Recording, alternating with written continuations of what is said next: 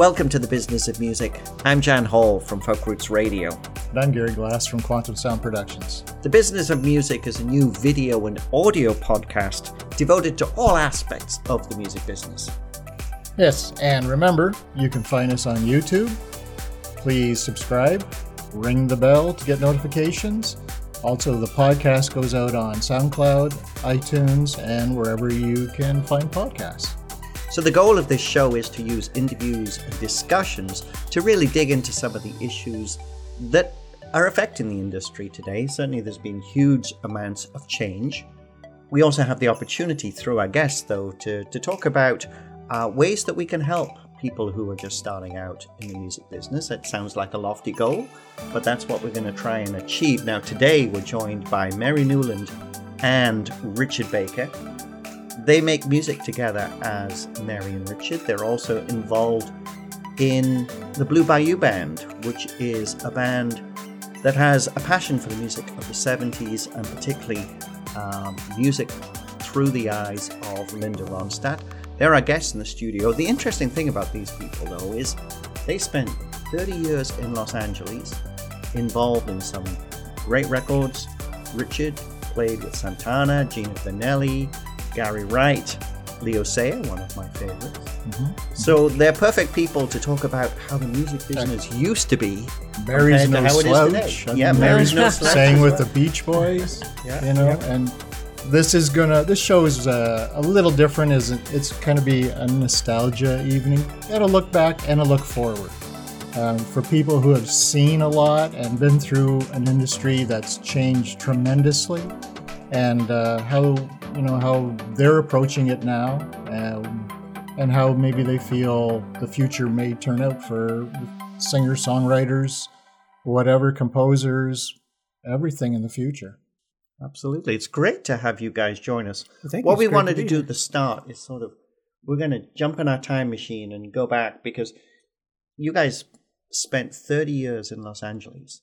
Now, Mary, you're originally from southwestern Ontario, which is where we're based. Tell us how you ended up in LA, and I guess we're going to find out how you met Richard. Well, it was sort of fortuitous. I had gone with a friend to the Ford Auditorium in Detroit to see a Beach Boys concert. And through that evening, I ended up meeting the crew and the management and all the guys in the band, and continued on via the post office. There was no internet in those days, and kept up with them, and struck up a friendship, and was invited to go out there. So I just decided one day that sounded like a really good idea, and took my savings, my lifeguard savings, and purchased a one-way ticket to Los Angeles. That was 1972. So that's how that came to be. And of course, since I already knew them, the Beach Boys and their organization, it was sort of a natural as I started to, sort of sing along as just a friend. And then someone said, that sounds pretty good to me. So I had some opportunities there, which were really good. And then I infiltrated into the musicians community, I guess you would call it, and started sitting in clubs. And that eventually led to my meeting Richard, because one of the ex-Gino Vanelli fellows ended up in my band. And it was kind of funny. 2 or 3 guys from Gino's band ended up in my band. And at one point, my manager was looking for a producer, and he had just exited the Santana organization. And I was the first artist that he signed to his production company. So that's how we met. And when you went out there, you started to get work as a vocalist. And, obviously that's what you're known for now. You have a fabulous singing voice. Thank you. And you got involved in some interesting projects. You actually recorded with the Beach Boys, didn't you? At least once or twice? Yeah, I did some back vocals in the studio with them, and a few performances live. I have to say, though, one of the first things I did, and I was extremely fortunate to have people guide me in this, is that I went and I got training, and was really fortunate to study with one of the top vocal coaches in Los Angeles. And I think of this person, Seth and Florence Riggs, every single time I sing, their technique and what they taught me has been invaluable. And I actually feel like I'm singing better today than maybe I ever have. It's just, it's been an ongoing process. And, you keep sort of, shining your abilities, working your chops. And so that was, I think, a big thing was training. I also took a piano study, and I went to the Dick Grove School of Music for sight singing because there was a huge market for jingle recording for advertisements. So that was also very valuable. So you did quite a bit of that as well. Mm-hmm. And I guess it must be kind of like being an actor in LA.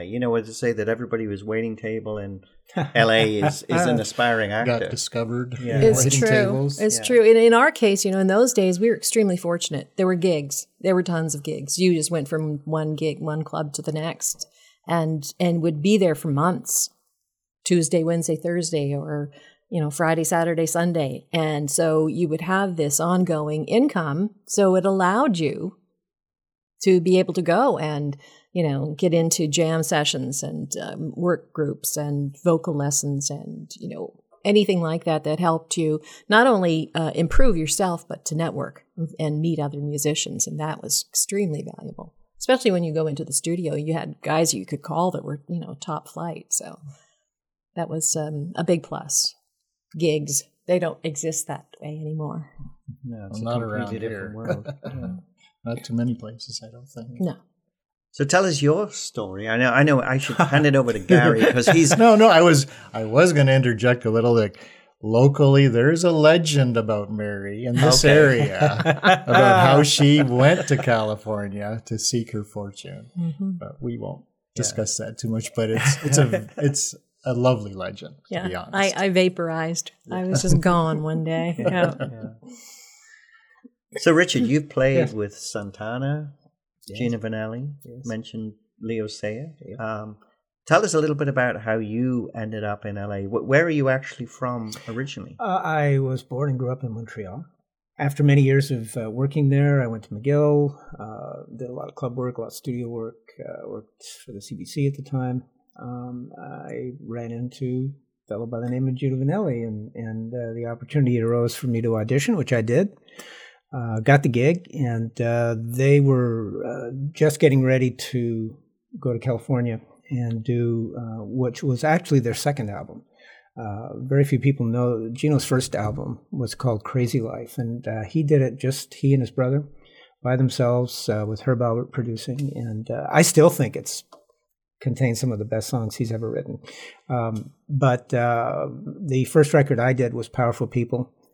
And so right around the end of 1970, we went down to Los Angeles and A&M Studios, which was very exciting at the time, and started recording. And that was how I got there. Gino's band was no guitars, right? Yes, and at the time this was very, very revolutionary. Yeah, because the whole synth thing was just really in its infancy, and some of the I remember some of the instruments that we had. And you had opportunity way back in those days. Companies coming out with synthesizers and things. Yes, it's like, here, try this. Oh, absolutely. And, what do you think about this? How many? But how many voices did some of them have? When we started, they only had one. Yeah, there were no polyphonic synthesizers at that time. All the original Moogs were all monophonic. Yeah. The original Korg instruments were all monophonic, and it was about 2 or 3 years in where polyphony started to happen. The instruments started to become a little more sophisticated. You could actually play 2 notes at one time instead of just one. So, what we had to do was split. If we wanted to get like a full chord, we had to kind of split the parts between, the keyboardists. There was myself. There was Gino's brother was also a keyboard player. Yes, he was. Joe Vanelli, excellent musician, great keyboard player.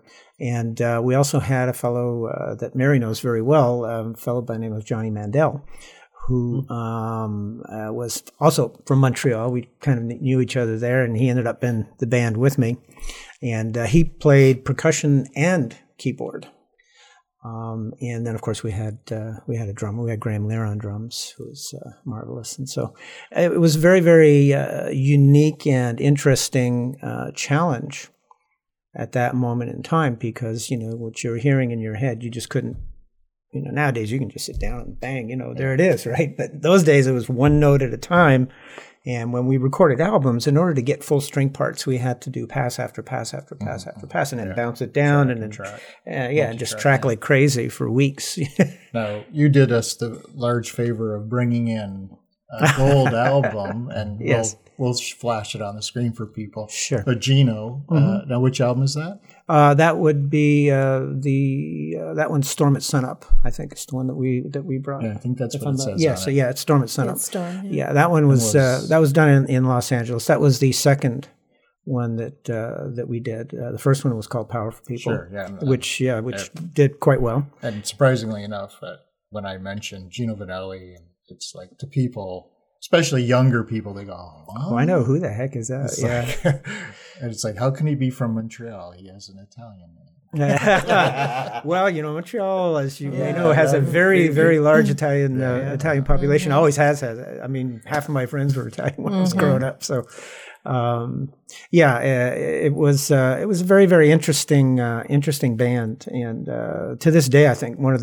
for me, one of the best bands I ever played with. The challenges were through the roof, and I was also the bass player in that band. We didn't have obviously a string bass, and so I was playing left-hand bass and then organ and whatever. Like a John Paul Jones thing.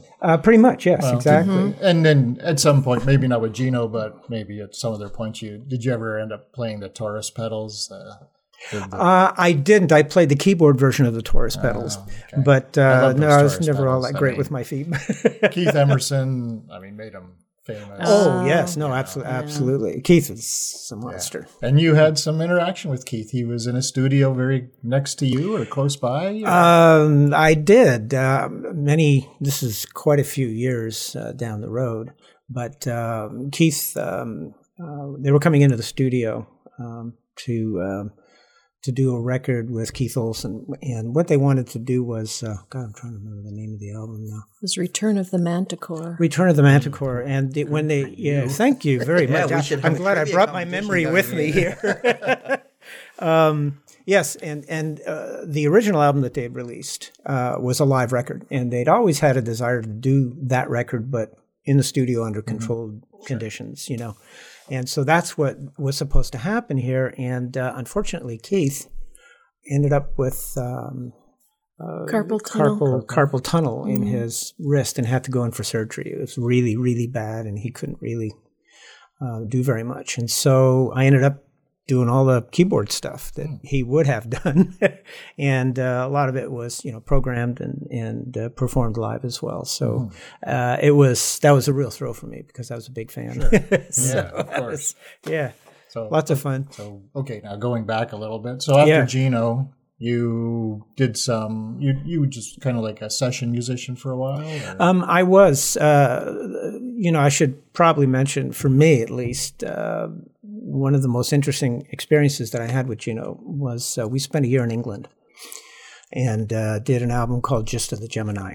And I got to record at Air Studios in London, and Jeff Emmerich was the co-producer on that album. Great producer. My God. Yeah.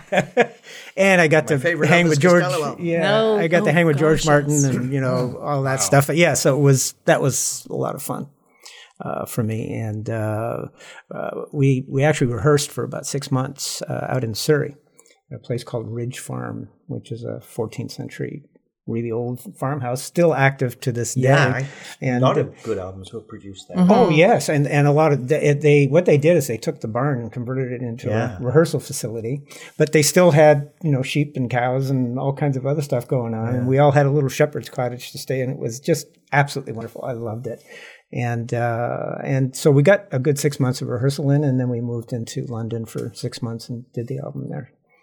So it was a lot of fun. What were you doing at the time?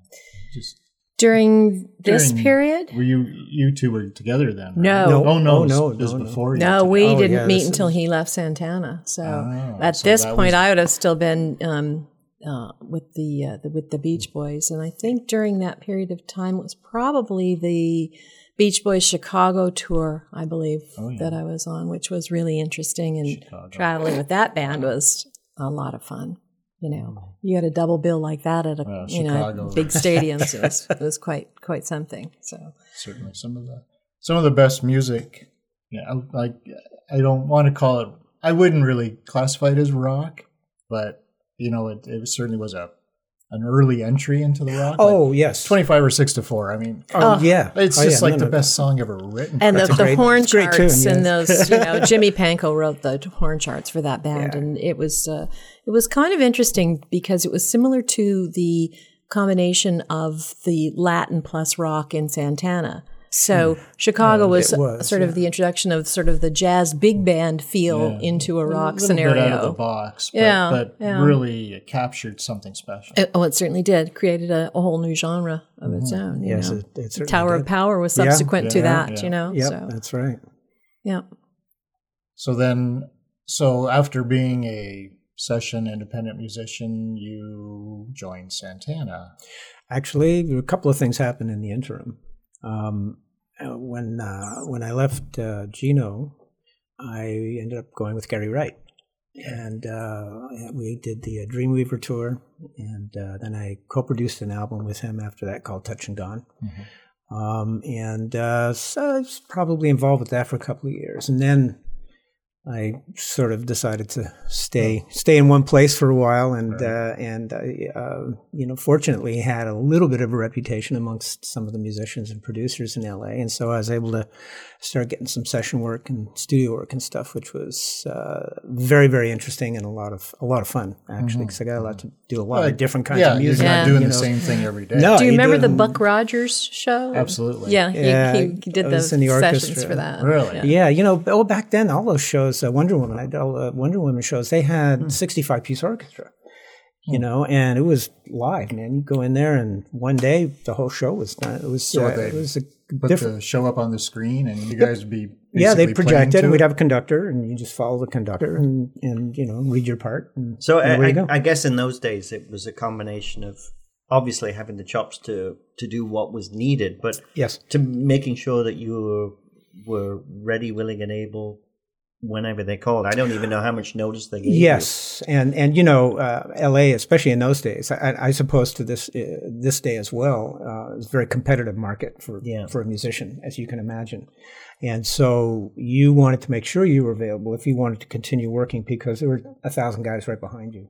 Right. Just as good, who were ready to operate in, right?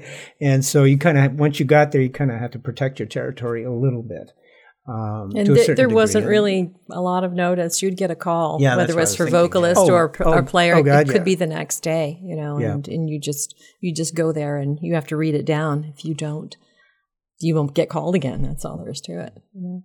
Epitome of a good musician. Well, the skill set back then was the demand was very high. Mm-hmm. You know, you had to be able to sight read obviously very well. Because there was no time. It was a 3-hour session, or whatever it was, it got done in that 3 hours. And usually, especially with the TV shows and stuff, it was one run through and a take, done. And so there were no mistakes. And if there were, you didn't get called again. So, because there's a budget, you know? And those studios are extremely expensive, especially the scoring stages. Oh, yeah. Absolutely. So how did the Santana thing start then? Well... again, was there something else? There was one. There was one before there, and that was the Leo Serra. And you mentioned. Unfortunately, didn't get a chance to record with Leo, but I did do the longest tour of my life and of his life as well. We did a 14-month world tour, and which was really, really exciting because I got to go places I never thought I'd get to go. And it was a challenge for me because, as you know, Leo's reputation in the U.S. is a little bit different than his reputation in England. He's a song and dance man, and that's kind of the genre that he comes from. When he came to the United States, he became known as an R&B artist. But on this tour, of course, we did, you know, the big hits that he had and during every show. But the rest of the show was really more back to his roots. It was British music hall, and a lot of it was just piano Which is piano funny vocal, because that was you the know? first songs I got ever exposed to, like Oh, wow. Long Tall Glasses. Oh, yeah. Oh, sure. Yeah. The question just would be, did you feel like dancing? Richard doesn't dance. I'm not much of a dancer, I'm afraid. It's like that Ronald Reagan quote, right? I don't dance. Don't ask me. That's right. But the interesting thing was, it really showed that breakthrough because when he broke through and became really popular, and then, the music hall kind of dropped away a little bit. Yes, it did. He would, some of his, the original film rather than video would be, him miming and, and singing and, what have you. Because he was a song and dance band. Oh, he was. And he was really, really good. Yeah. And, it was a challenge for me or anybody that worked with him, but particularly if you're playing piano, because a lot of the show was just piano vocal and it would change every night. Depending on the feedback he was getting from the audience would depend on, okay, well, if I move my hand this way and I look at you this way, that means you're going to do this next. But if I do this, then you're going to do that. And so it was, you had to just keep your eye glued to him for, the entire time, which was a challenge, but it was fun. I always have enjoyed a challenge. So. And I guess from the point of view of yourself, when you haven't been in the studio, you haven't worked on the albums, but then suddenly being picked up to play on a tour and something like this, that must be a huge undertaking to, from your point of view, to actually get out there and get completely up to speed and adjust to the artist. Yes. Because, as we know, all artists can have their own rhythm indeed. and their own ideas on everything. Oh, yes. It was a big challenge. But, I had done a lot of that kind of work, even in the Vanelli stuff. I mean, we used to do a 2-hour show and everything was memorized and we didn't read anything on stage. Same in Santana, same thing with Leo, everything was in your head. It had to be memorized. And so that was really the challenge, was learning the songs, learning how the artist presents the songs, and then just remembering your parts. And, some things you had the leeway to kind of change on the spot and sort of do what you felt, but then other things were carved in stone, and those had to be done exactly the same way every night. So it was very interesting. It was a lot of fun. Okay, so let's skip ahead. I know. You want to get to Santana. Well, I do. And we have to keep it moving. That's so. next. Yes. And So, that's of course. next in the chronology. I got a little photo here. This for everybody, and put this on the screen. But okay, so this is from the Zebop album. Yes, and this would have been 19. Zebop. Was it 80 79? 79, 80. Right in there, right in that that's area. About right. Now, Richard, for some reason, is hiding in the back, so we had to. He's right next to Carlos with a lot more hair. With a lot more hair, yes, absolutely. Those were the days. But so obviously you were in the band. You toured 2 albums with him? Yes, we toured 2 albums. I was in the band from the very end of 1979 until the beginning of 1984. Is when I exited. So we did quite a few tours actually, and 2 albums.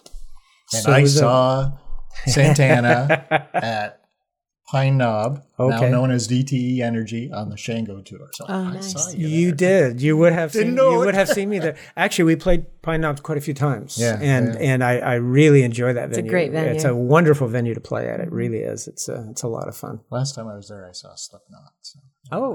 So did you play worldwide with them? Yes. Oh, yes. Because I saw Santana at Nebworth. Nebworth. He would have been there. Yeah. Unfortunately, I didn't go to Nebworth specifically to see Santana. We did have a pre-discussion about the fact that I was kind of, when I was showing my age, when I was at school, and I was very into the Abraxas era of Santana, yes, and then of course. By then I was in Genesis, and then Peter Gabriel, who was really who I went to. Oh, I think Santana was on the same bill as him. I believe I went so. to I don't Nebworth remember twice that year, so I get confused as to which one's which. Yeah, I'm trying to remember. I can't remember the lineup on that particular gig, but one thing I do remember very well was the house. And they gave us a tour of Nebworth House, which was absolutely spectacular. I still have the picture of the inside of that house in my head. It's a beautiful, beautiful place. The funny thing, we were starting the show and Gary said, we don't want comments from people. There's probably people who are watching this saying, okay, that Jan wasn't exactly right when she said that. But no, memory is memory. A funny thing. It is. And the older you get, the funnier it gets. Yeah, that's great. So what was it like being in a band like Santana? I mean, with so many talented players and, it was great. Touring night after night. It was great. Touring is a lot of work. It is. It's a very, very, very, there's the glamorous aspect of it and what you see from the audience, but what goes on in the background on a daily basis can sometimes be very grueling. Right.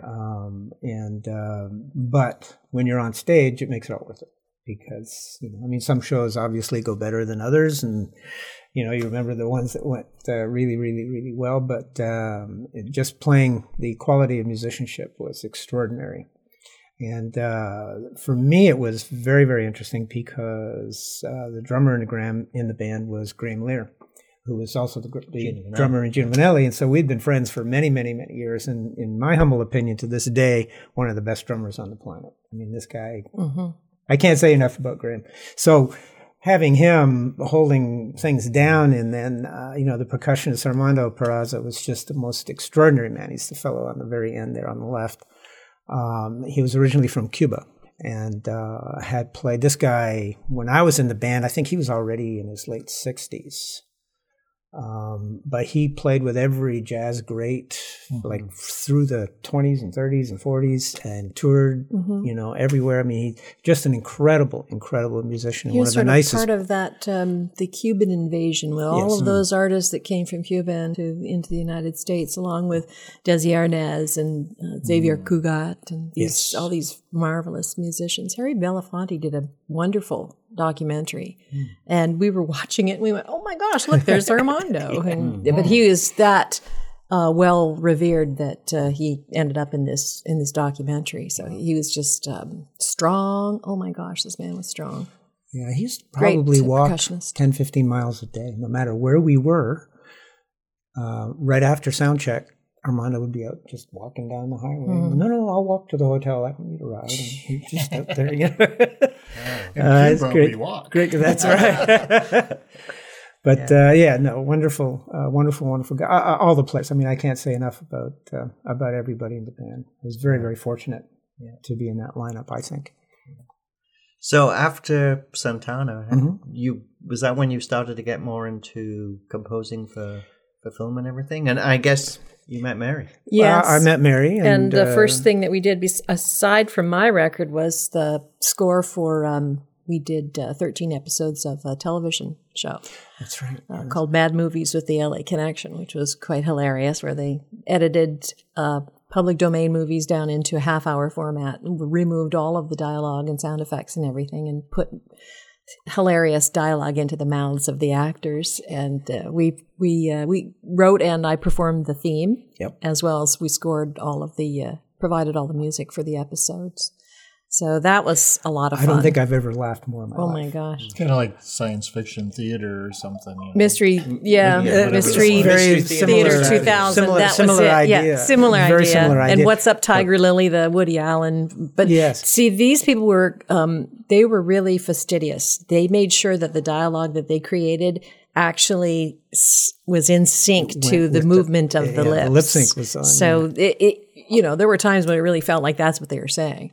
So, but that's what we did before. Then he started really getting into the scoring for film shortly after that. That I would say that's the genesis of that. From being in a band to film scoring, the first stop was the TV series. Yeah, I have to say I enjoyed. I still enjoy it tremendously. It's a completely different. Writing for picture is a completely different world. It's not like writing a song. Although a lot of songs end up in movies, and that's fine. But the actual background score is, it's a different creative. It is. It's a very different creative process, and the satisfaction is different. You get one kind of satisfaction on stage, and you got all kinds of people clapping and stuff, which is wonderful. This is a little bit more solitary, but when you create something to picture and it actually works and Right. And you know, there's a feeling you're like, yeah, I did it. You that. know? Like I kind of do the reverse. I find music and then I do the video to the music. Sure. And then there's a real satisfaction. It's like, hey, this really works together. Exactly. Yeah. No, it's a lot of fun. Exactly. Actually, I mean, you know, it's a different world. You know, it's the first time that I had to deal with, you know, directors and producers and you know, the whole film process. And very often, you know, people had a preconceived idea of what they wanted in a film. And so sometimes you get into rather heated discussions about, well, I don't agree. And well, what do you mean you don't agree? You're just the composer. I'm the director. And so you get into, you know. They just had a difficult time articulating how to get what they wanted to achieve musically for their film. Right. You know, so. And, you know, you want to satisfy them. Obviously, you want to give them what they want, which is why they're paying you. But on the other hand, your own creative soul is involved in the process, and so you don't want to betray that either. And so there's kind of a fine line, you know, in between those two things. But anyway, yes, a lot of fun, and I was very fortunate to be able to get involved in that. So you continued with that until, well, even after you moved back to Canada, because I think you moved back to Canada in 2006? 2006. To Montreal. Yes. And then continued with your that continues on. TV score. Yeah. Yes, did several films and some TV work, some commercial work as well. Yeah. And Now, to bring things up to the present, you're now Mary and Richard. You know, you put on shows based around what I would like to call the Great American Songbook and more. Yes. And then the Blue Bayou Band. That's kind of.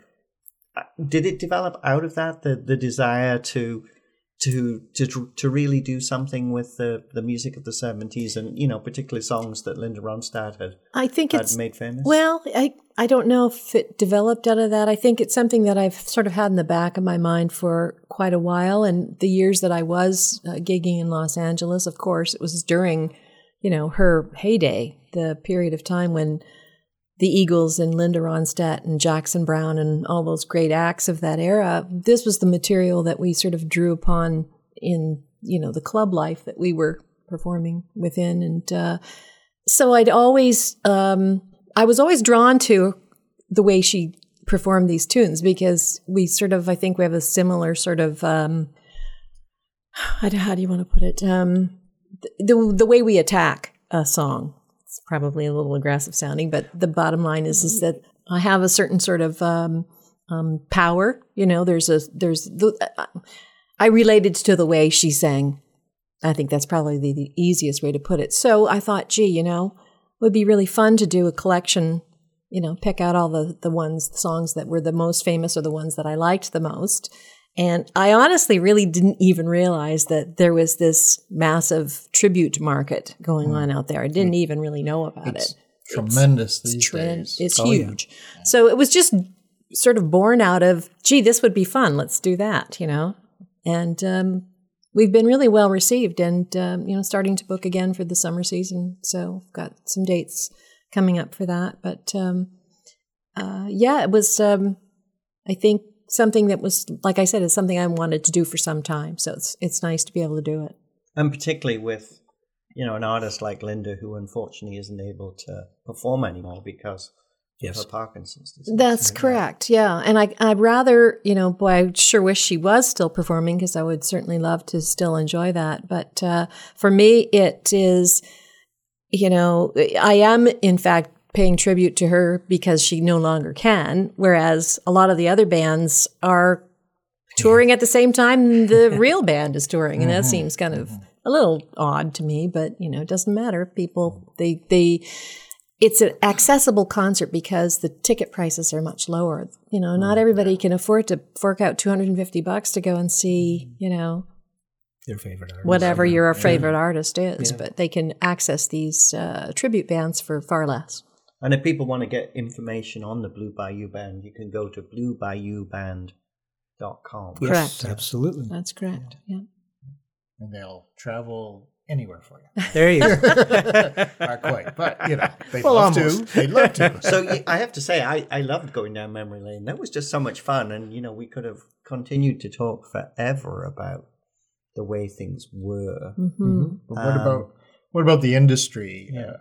Yesterday, obviously, very different than today. Yes. So looking at today's music industry, I mean, you guys have a little bit different approach because most of the people so far on the show, they are actually making, their own music, and they're selling it. They're doing some of the streaming. They're more of a performance group. Yes. And that's really a very different animal.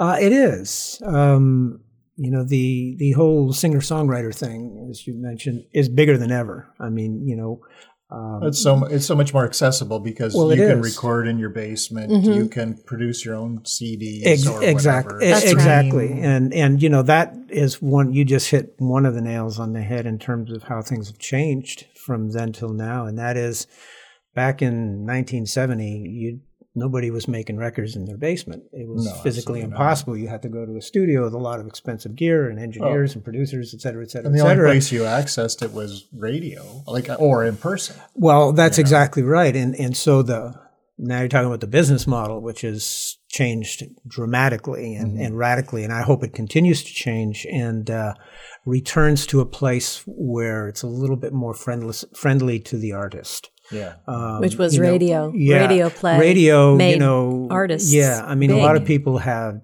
and still have negative opinions about record companies and what they did and what they took and this and that and the other thing. All of that really is irrelevant because at that time period, you wrote a song. If it did get any airplay every time it played, you got paid. Mm-hmm. And you got paid for every time it got played. And radio stations have to file a log, as I'm sure you know, about what music they're using, et cetera, et cetera.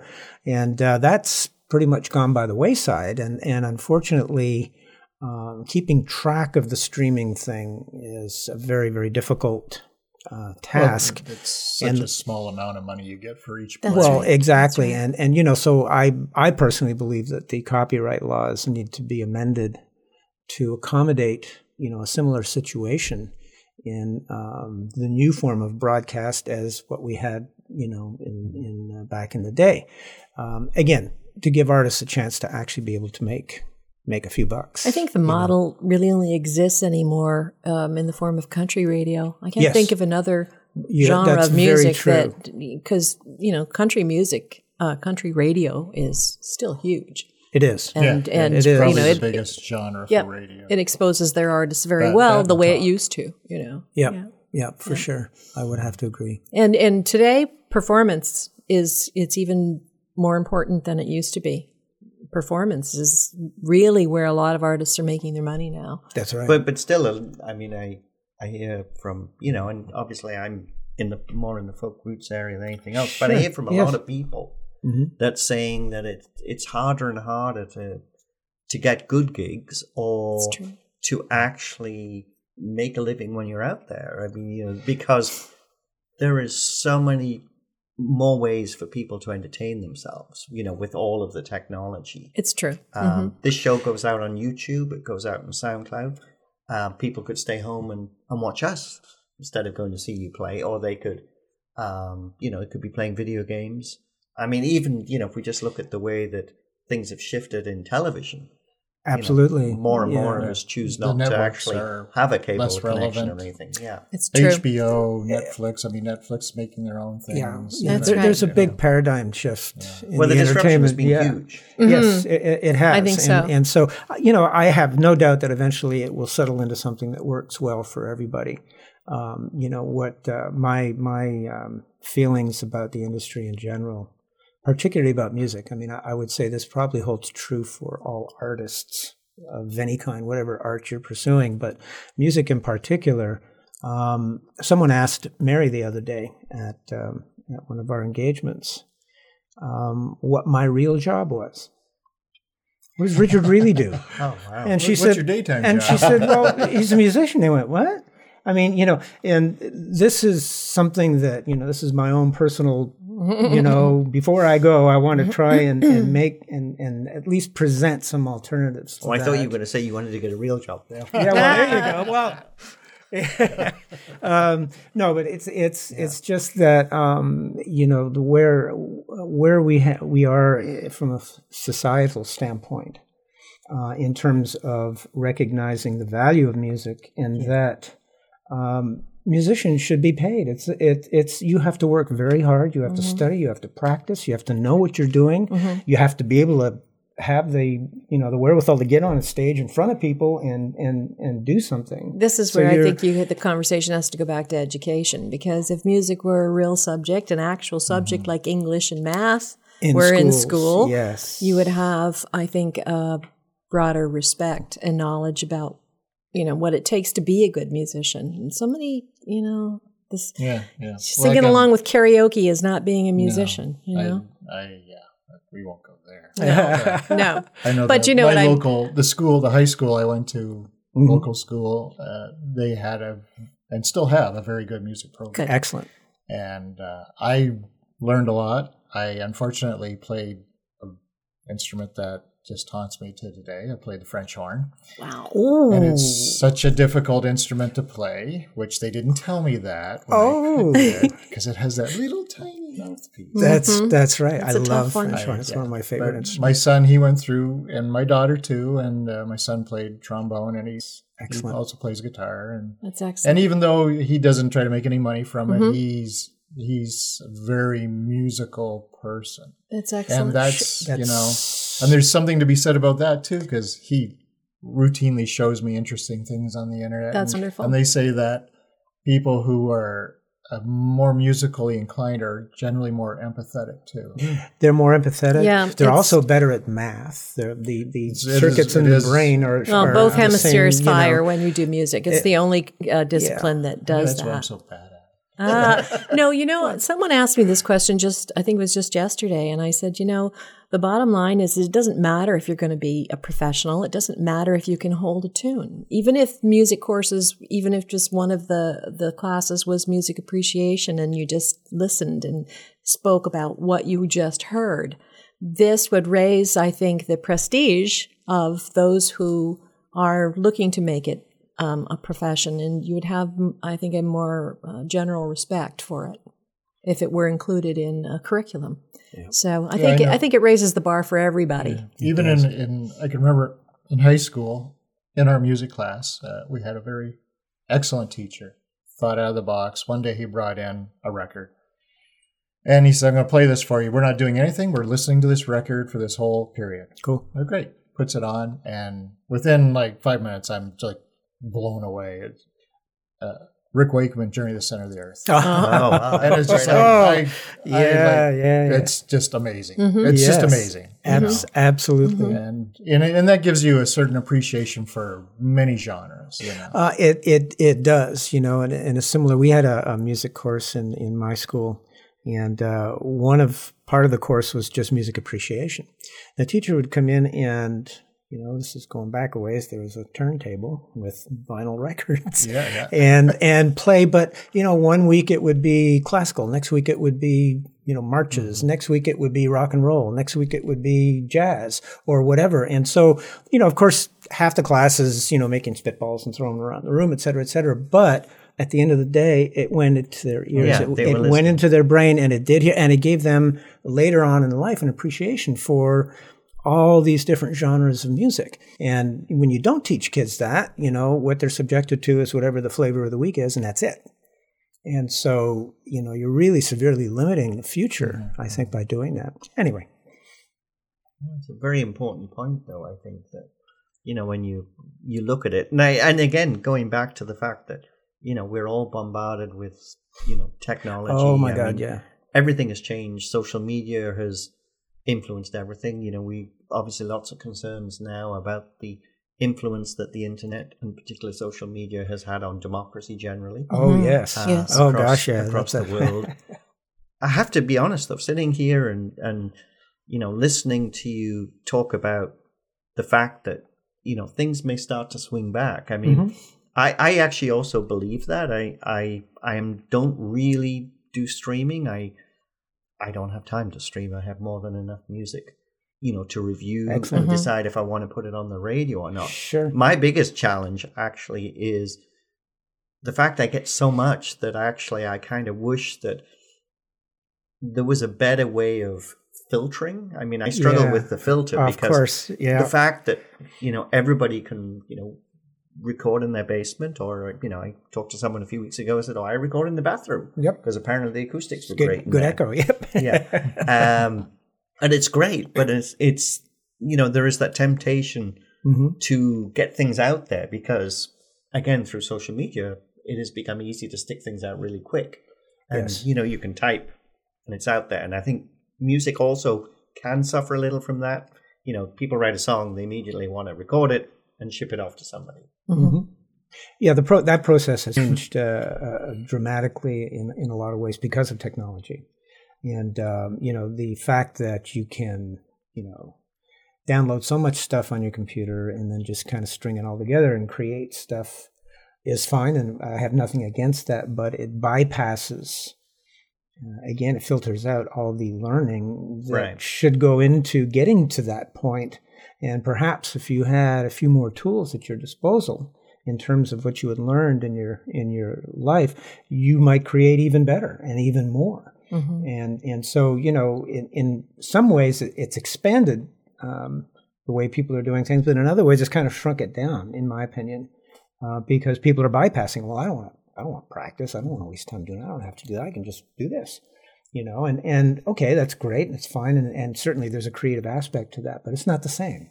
No, it's a quick fix. It's a quick fix. It's important to reinforce that. We had the opportunity to do a master class at Anderson University last year in South Carolina for their music department. And those kids were just remarkable.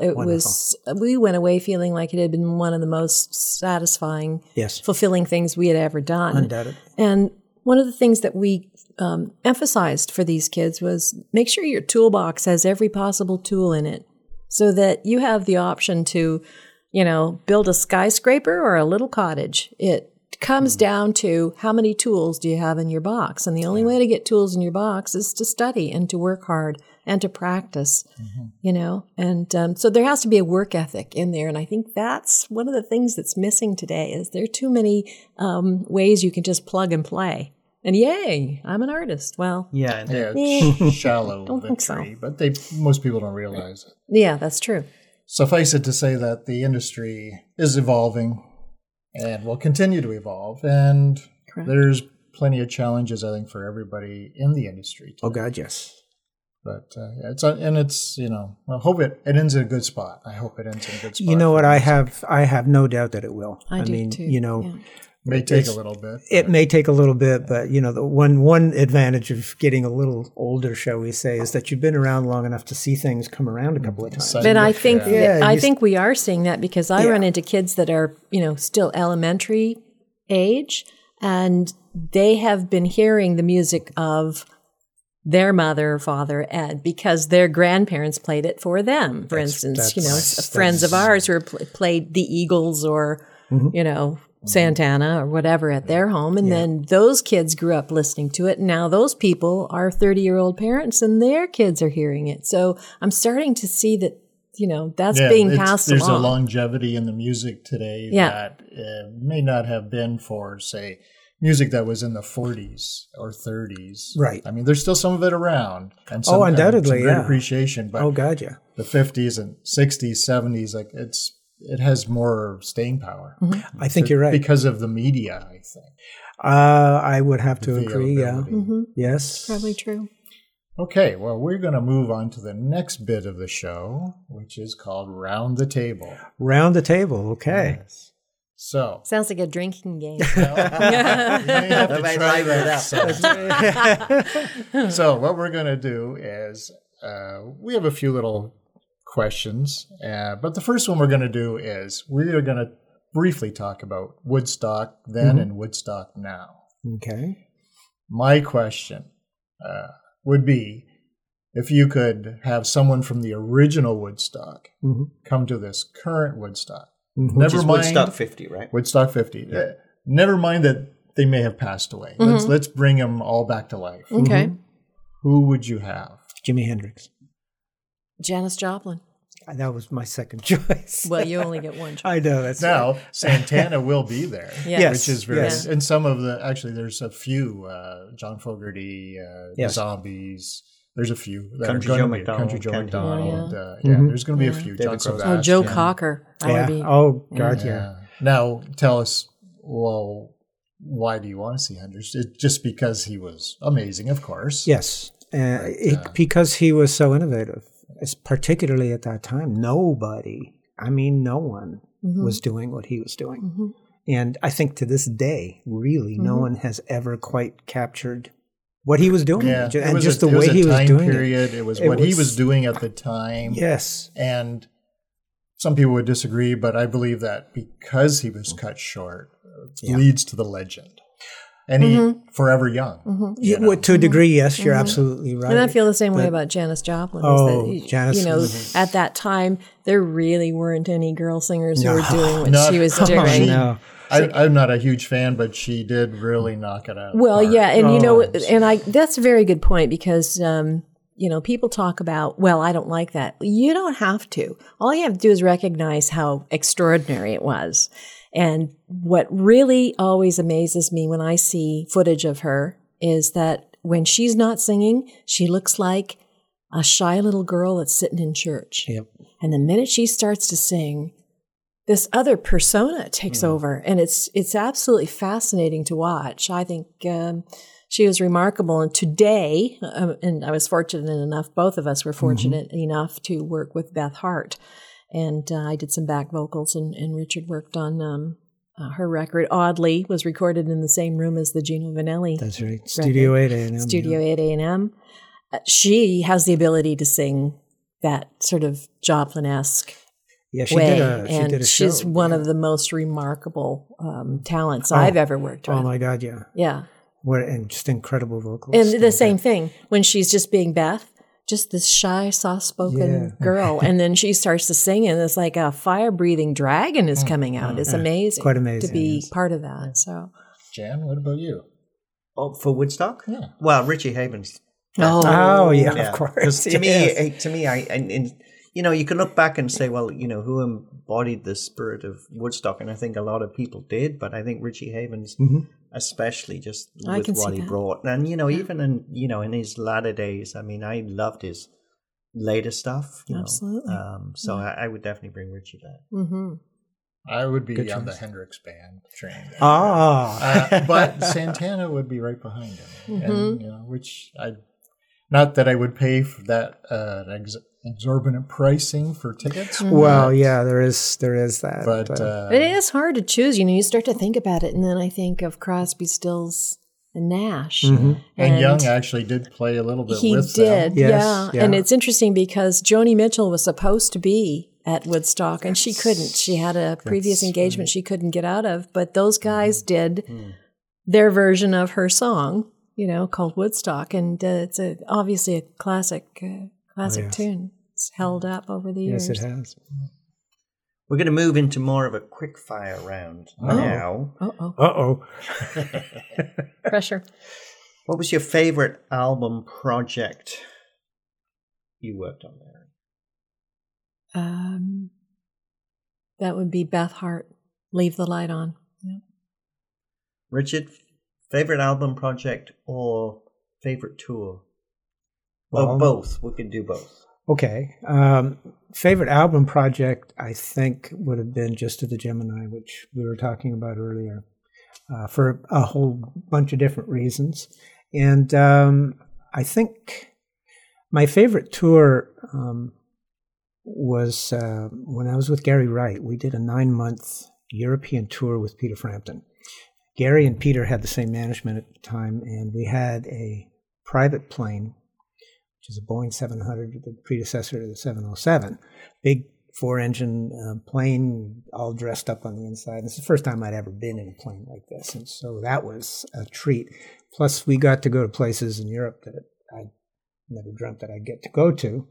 And it was very early in the arena-type concerts in Europe. At that time, it was already kind of happening in the U.S. and Canada, but in Europe, they were a little bit behind in that area. And so we were sort of breaking new ground at that time. So I would say that would be certainly one of my favorite tours. I mean, they were all interesting in various different ways, but that one Now, something we very have special. to hold the phone here. Yes, okay. Because Mary has something in her bag to show us. Now, I don't know, was this what Richard was wearing on this tour or another tour? Yes. And you need to show it to everybody. Okay.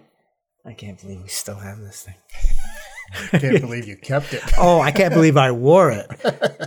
Gary was very into the space and universal sort of thing. And so all the guys wore outfits like this on stage. Am I holding this in the proper way? And there were platform silver boots that went with it. Oh, yes. And so they were all sort of looking like spacemen on that particular. And they were supposed, they had OM written on it, on the front, but it wasn't OM as in OHM, it was AUM. So I'm not sure whether the seamstress just couldn't spell or what it I don't know. Again, maybe somebody watching this. International spelling. Well, maybe, Who knows? That is so much fun. Isn't that funny? Yeah. So probably, I don't know who influenced who. Maybe Elton had a part in influencing this, or they influenced Elton. I'm not sure. Yeah. Well, I think there were a lot of people in those days that were into that. Oh, absolutely. Very flamboyant. I think it came out of the psychedelic period. Absolutely. Oh, for sure. True. Absolutely. No doubt. And a lot of substances, probably. Mm-hmm. Oh, I think so. I would imagine so. Yes. Yeah. Perhaps a couple of things. I don't know. I'm going to switch that topic around and ask you both.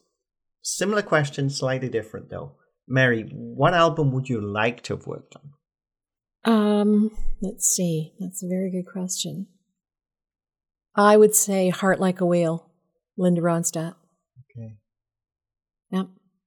Lots of wonderful background vocals. Emmylou Harris, Dolly Parton, a lot of really great singers did the back vocals for that record. And it was, of course, that was her big breakout record. That would have been 1974. And it was right about the time that Peter Asher became her manager.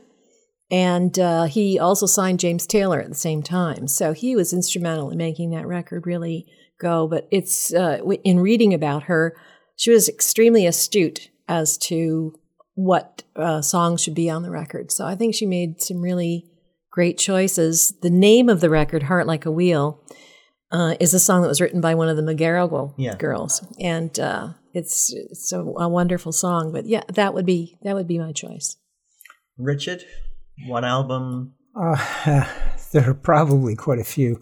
I would say one is, and I can't remember the name of the album, perhaps somebody could help me here, but it was Steely Dan's first record. And I was a big fan of the band. I was thinking a little while ago, I wonder if you ever worked with anybody from Steely Dan. Actually, I was in a recording studio in LA one day and I got to meet them, which was thrilling for me because I was a huge fan. And we were working in the room next door. They were in another studio and we kind of met in the hallway.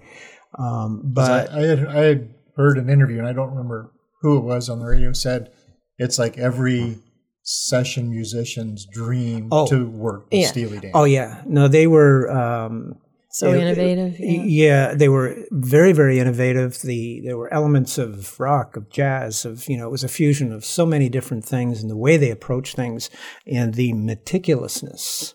These guys were known for being, not always in a good way, but just being, it's got to be my way or the highway, right? But they stuck to their guns and their work. By their music. I was sure you were going to say Return to Forever.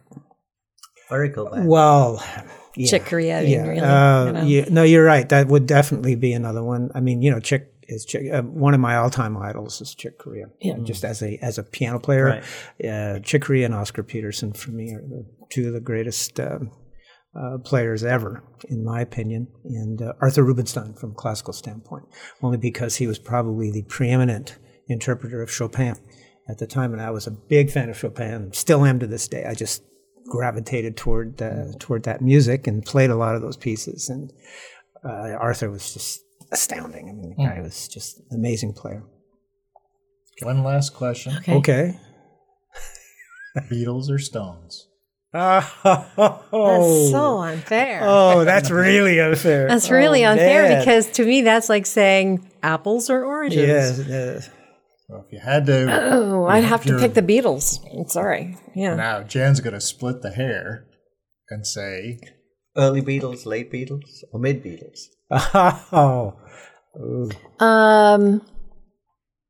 I think I'd have to say mid Beatles. Pretty sure.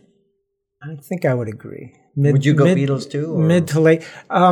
Stones or Beatles is the question. I would have to go with the Beatles only because the number of songs that they wrote, and they were preeminent songsters. Stones, in my opinion, great band, wonderful performers, and where they shine in my mind. I mean, outside of all the hits that we all heard on the radio, which is absolutely wonderful, but for me, their performance element, especially Mick, of course, is just off the charts. Yeah, that's Stones are it's more straight up rock and roll. Yeah. Yes, they are, and they did. Don't get me wrong, they did write some really great tunes. But when you look at the Beatles catalog, it's amazing. It's insane. Yeah, and it's so much melody, and so especially from the perspective as a vocalist, for me, the melodies are so memorable. They are. So they are. But the mid Beatles, I think I have to say. I would agree. Probably right. Yeah. Mid to late, there was some really late stuff. That's too. kind of usually where we end up. Yeah. And talking of ending up, I think we do need to bring this wonderful conversation to a close. We may end up doing it again. Who knows? We would love to. Thank you for having us. Yes, thank you so much for having us. That's it for this edition of The Business of Music. You can find me online at folkrootsradio.com. And me on quantumsoundproductions.ca. One last question. If there was one piece of advice you would give to someone starting out in music, what would it be? Wow. Go to law school. The thought crossed my mind, but you're talking about someone that it has career aspirations or somebody. All right. If you have career aspirations, as we mentioned earlier, my advice would be study, practice, and get really, really good at what you do. Because once you have those tools and you have that behind you, you can go anywhere. There's nothing stopping you from going here or here or here. Whereas if you narrow yourself down too early to one genre, you're pretty much stuck. Well, not necessarily genre. I think just having the tools, like you say, being capable of doing, whether it's writing, performing, producing, being really good at your craft, work hard, practice. That's what they say. How do you get to Carnegie Hall? Practice. That's exactly right. You've been listening to The Business of Music, hosted and produced by Jan Hall from Folk Roots Radio and Gary Glass from Quantum Sound Productions. The Business of Music is directed by Gary Glass and recorded in the Quantum Sound Production Studio in Kingsville, Ontario. Visit us on YouTube and SoundCloud. We'll see you next time.